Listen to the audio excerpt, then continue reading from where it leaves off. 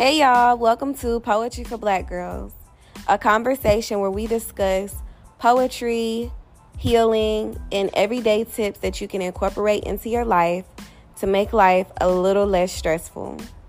I am your host, Angelina, a licensed social worker and a Black girl. Here we go. Hey y'all, welcome back. On this week's episode, I wanted to talk to y'all about a book that I've been listening to called Codependency No More. I love a good book read on some mental health and some self-care. I have had different episodes on the podcast before where I've talked about how I've dealt with codependency, but I'm back in therapy and I'm seeing that codependency is still a thing for me. It is definitely something that if you find yourself to be codependent, it's something that you will deal with off and on your whole life. And at this time, I'm noticing that I have a codependent relationship with my job.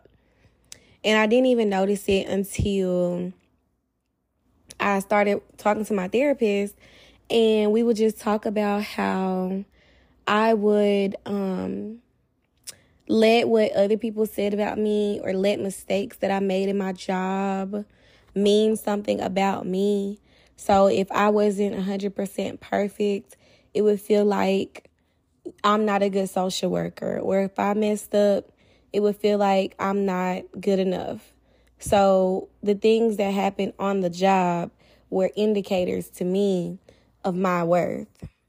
And that's a codependent relationship where you give too much, and you depend on something else to give you your validation and your worth. And so I just want to give y'all some tidbits that I learned in therapy and that I learned from this book. So the first thing I want to tell y'all is my therapist said that the definition of codependency is when a person gives too much, tries too hard, and does things for others they can and should do for themselves. And she said when we do that for people, they grow to hate us. It is our job to meet our own needs. If we don't get our needs met, we die. And y'all, those statements were so powerful to me. I was taking notes as she was talking because I was just like, girl, like, oh my gosh, that sounds like me and my job. I feel like I'm doing too much. I'm giving too much. And there's a lot of pressure being put on me to do so anyway, but I'm doing things at my job that should be done by other people. And then when I get blamed for it, I feel a sense of like I'm not good enough or like there's something wrong with me. So, in the book, Codependency No More, there are 2 chapters that I want to talk to y'all about. The first one is on expectations. And I'll just read a little bit of what stood out to me. So in the book, they say, we all have notions about how we want things to turn out and how we want people to behave. It's better to relinquish expectations or to control the outcome of events. Take responsibility of your expectations. Talk about your expectations. If they involve other people, talk about them. See if they have similar expectations. See if your expectations are realistic. For example, expecting healthy behavior from unhealthy people is futile. Let it go. If you're constantly disappointed, it's a possibility you have a problem with another person or a situation. Expectations can be clues to what you want and need. When we have expectations, we will know that they are being met. We have the right to expect good things and appropriate behaviors, but expectations belong to, but our expectations belong to us, and we are not always boss. Expectations are disappointments waiting to happen. Don't let your expectations interfere with reality or spoil the good things. Oh my goodness, that one was so deep because I've heard so many times like, don't have expectations, expect nothing. And it's like, while that is what everybody would hope to have, because without expectations, you're not disappointed. Like, there's nothing that can let you down because you didn't expect anything. So all you have is room to be excited and surprised. It's still like, but as humans, we still want things and expect for things to go certain ways. And we still expect for people to treat us a certain way. And when people do not, or when we get disappointed, that can be a clue to this environment or this person or this situation does not align with me, right? So it's kind of like knowing your standards and your values, and expectations are a part of that. So, for example, expecting to be treated, expecting for someone to be honest with you in a committed relationship. Like, that could be an expectation that you all have agreed upon. We expect for one another to be honest, even when it's hard. And so, therefore, you know that when that is not happening, that there's a problem. There's something that needs to be addressed. But an expectation, in order to make sure that you're not being constantly disappointed, the book is saying to communicate the expectations to the people that you expect them from. So, like, if you just have expectations and nobody knows about them but you, you're going to be disappointed because you haven't vocalized it and agreed upon it with another person. So if you're in a relationship and you expect for a person not to lie to you, it's best to agree on those expectations. That way, when that doesn't happen, then you both have an understanding of why there's a problem here. But if you just expect for a person not to lie to you, or not to cheat on you or anything, like, sometimes those things just have to be said. Not saying that it's okay for anybody to lie and to cheat on you if you haven't clearly said that. I think it's okay to expect that people have human decency. But at the same time, when you know that you expect something and you see that another person is obviously moving differently than how you would have expected for them to, then that's the opportunity for you to say your expectations. That's what I'm saying. I'm not saying that you should allow people to lie and cheat on you because you haven't set your expectations. I'm saying that you can expect it, and then if it doesn't happen, or then if the expectation is not met, that's an opportunity to address it. However that is, whether that's you had the audacity to even do anything like this, I'm done, or let me communicate this to you so it doesn't happen again, or let's communicate about it so we can see if our expectations are different. Maybe we had a misunderstanding about something. It's really just simple as that. Because like she said, we have the right to expect good things and appropriate behaviors. You have the right to expect that someone won't lie to you. You have the right to expect that someone won't cheat on you. That's your right.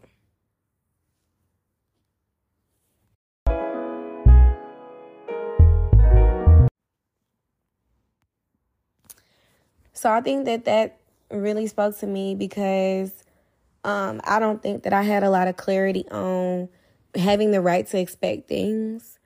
And we have, like I said, we've heard it so much where they say don't have expectations or keep your expectations low.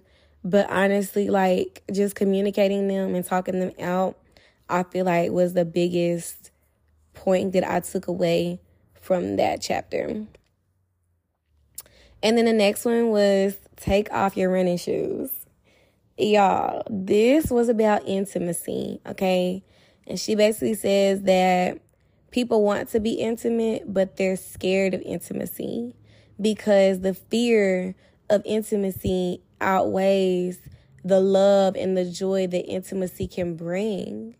And that's how we become emotionally unavailable. Like, I don't even want to give my vulnerability or give my heart to anybody because that makes you vulnerable. That makes you vulnerable to rejection, to heartbreak. So, oh my gosh, let me read y'all what they said about this one. So she says, people want to be close to people, and people want intimacy, but the fear of intimacy can overpower our desire for intimacy. It feels safer to be alone. It can feel safer not to love. We don't risk the pain of loving. We don't risk the pain of being trapped in relationships that don't work. We don't risk rejection of expressing our emotions. Love and closeness challenge our deepest fear, whether it's okay to be ourselves. Love is the biggest risk a person can take. Relationships require self-acceptance and the acceptance of others. Love brings joy and warmth, but also requires us to be hurt from rejection. Many of us push people away so they won't be close to us. So they won't want to be close to us. We reject people before they even have a chance to reject us. We scatter our emotions and energy among so many relationships. We are not close to anyone.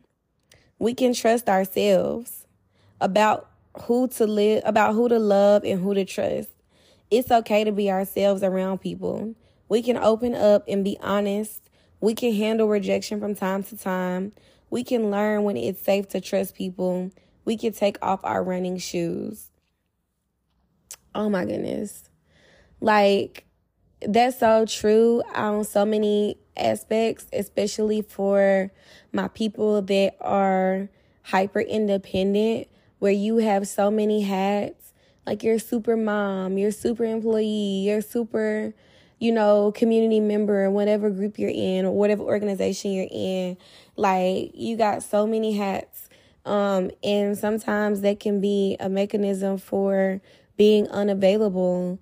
Like, you can spread yourself so thin, or you can have so many relationships, so many friendships or close relationships where you got your schedule is so booked up that you don't actually have true time to become intimate with a person and to be vulnerable and to love somebody on a deeper level, because you have, like, I got a couple hours for you, couple hours for you. I may see you on this day. And it's like that prevents you from actually getting close to somebody. But the underlying reason for that is that you are afraid of intimacy. You are afraid of love, which is okay, especially when love has been something that has not been safe for you. When you've been hurt in love, when people have mistreated you and misused you and taken your love for granted. Like, it's understandable. And so for her to say, we can trust ourselves to know who to love. We can trust ourselves to heal from heartbreak. I think that's the biggest fear, especially when you're codependent. You don't trust yourself. Like, you're constantly depending on another person to say you are enough, you are smart enough, you are wise enough. So the relationship with yourself is already off. So then when you start loving somebody else, when you at least think about it or try to, it's like, I don't know if I'm picking the right person. I don't know if this is the right time. Like, it's easy to not trust yourself, so we avoid it altogether. And that's what I'm gathering from that chapter right there. But to hear the encouraging words that we can trust ourselves, we can take off our running shoes, like, we can love. It's really empowering. And so the book has just so many good chapters. I'll probably be bringing out some more, but I also want to share something else that my therapist has told me that's kind of helped me take back my agency. When I said it comes to things being empowering, like knowing that it's okay to have expectations, and knowing that, expectations can be clues, but also having them responsibly and communicating and talking about them when expectations are not being met. And knowing that it's okay to be intimate and to be close to somebody, and knowing that you can trust yourself to know who is right enough for you to be vulnerable with and show your real self with. Like, we could choose, we make good decisions. But then also knowing that you're strong enough to handle it if you don't. If you made the right decision, but you realize that, maybe this person isn't looking for the same thing you're looking for. So those are very empowering statements. But another thing that my therapist gave me was 4 statements that help set boundaries and give you back your agency when it comes down to, setting your expectations. And I want to share those with y'all because I think that it can help somebody else too. So she told me my homework assignment was to finish these 4 sentences. And one is, I am willing to do this. I am not willing to do that. This is what I must have. And this is what I cannot live without. So for me, I had to come up with those statements in regards to my job because I'm learning to set clear boundaries with my job. So I said, I am willing to go to work my 8 hours, have my lunch break, and go home. I am not willing to work past the time that I have been asked to work, that I've been scheduled to work. I am not willing to come in early without any extra form of compensation, or unless I want to. This is what I must have. I must have a safe space to voice when I need things at my job. For example, more guidance on issues, or just clear direction when it comes down to being confused about things. I must have a direct line of communication with my supervisor in order to get guidance. And I must have compensation for my work. This is what I cannot live without. I cannot live without sleep. I cannot live without quality sleep. I cannot live without food. I cannot live without air. So when I think about those statements, I realize that what's important to me is safety, health, and time. And so that really does feel like empowering because it makes me clear on what I need and what I will not receive, what I will not stand for, what I'm not willing to do. And the only thing you can control is yourself, your house, your car, your money, and your behavior. So those are the only things you can control. So I think the statements really put a focus on the serenity prayer, which is accepting the things that you cannot control, focusing on the things you can and having the wisdom to know the difference.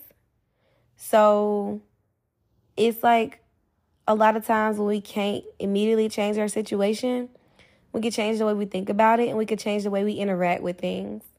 And I think that that's what this book and this therapy session has really taught me, is like changing the way I interact with my job, with people, with my expectations, with intimacy, with love. Like, you can't always immediately change your situation and your environment, but you can change the way you interact with it. And when I say just practicing those statements about everything, like anything that bothers you, that you feel like you don't have a lot of control over, you realize how much control you really have over yourself. And it's liberating. So I hope this episode helped y'all. I hope that y'all have a chance to listen to the book, Codependency No More. You can get it for free on a lot of different apps on their 30-day trial. Right now I'm listening to it on Script, but you can listen to it on audiobooks, Audible. I think Amazon audiobooks may have it for free. So just, you get it from your local library. But Codependency No More is such a good book, and I recommend it to anybody. So that's pretty much all I have this week. I hope that y'all take something from it and leave the rest. I hope that y'all have a great rest of your week, and I'll talk to y'all on another episode of Poetry for Black Girls. Bye. Well, I hope y'all enjoyed that conversation as much as I did.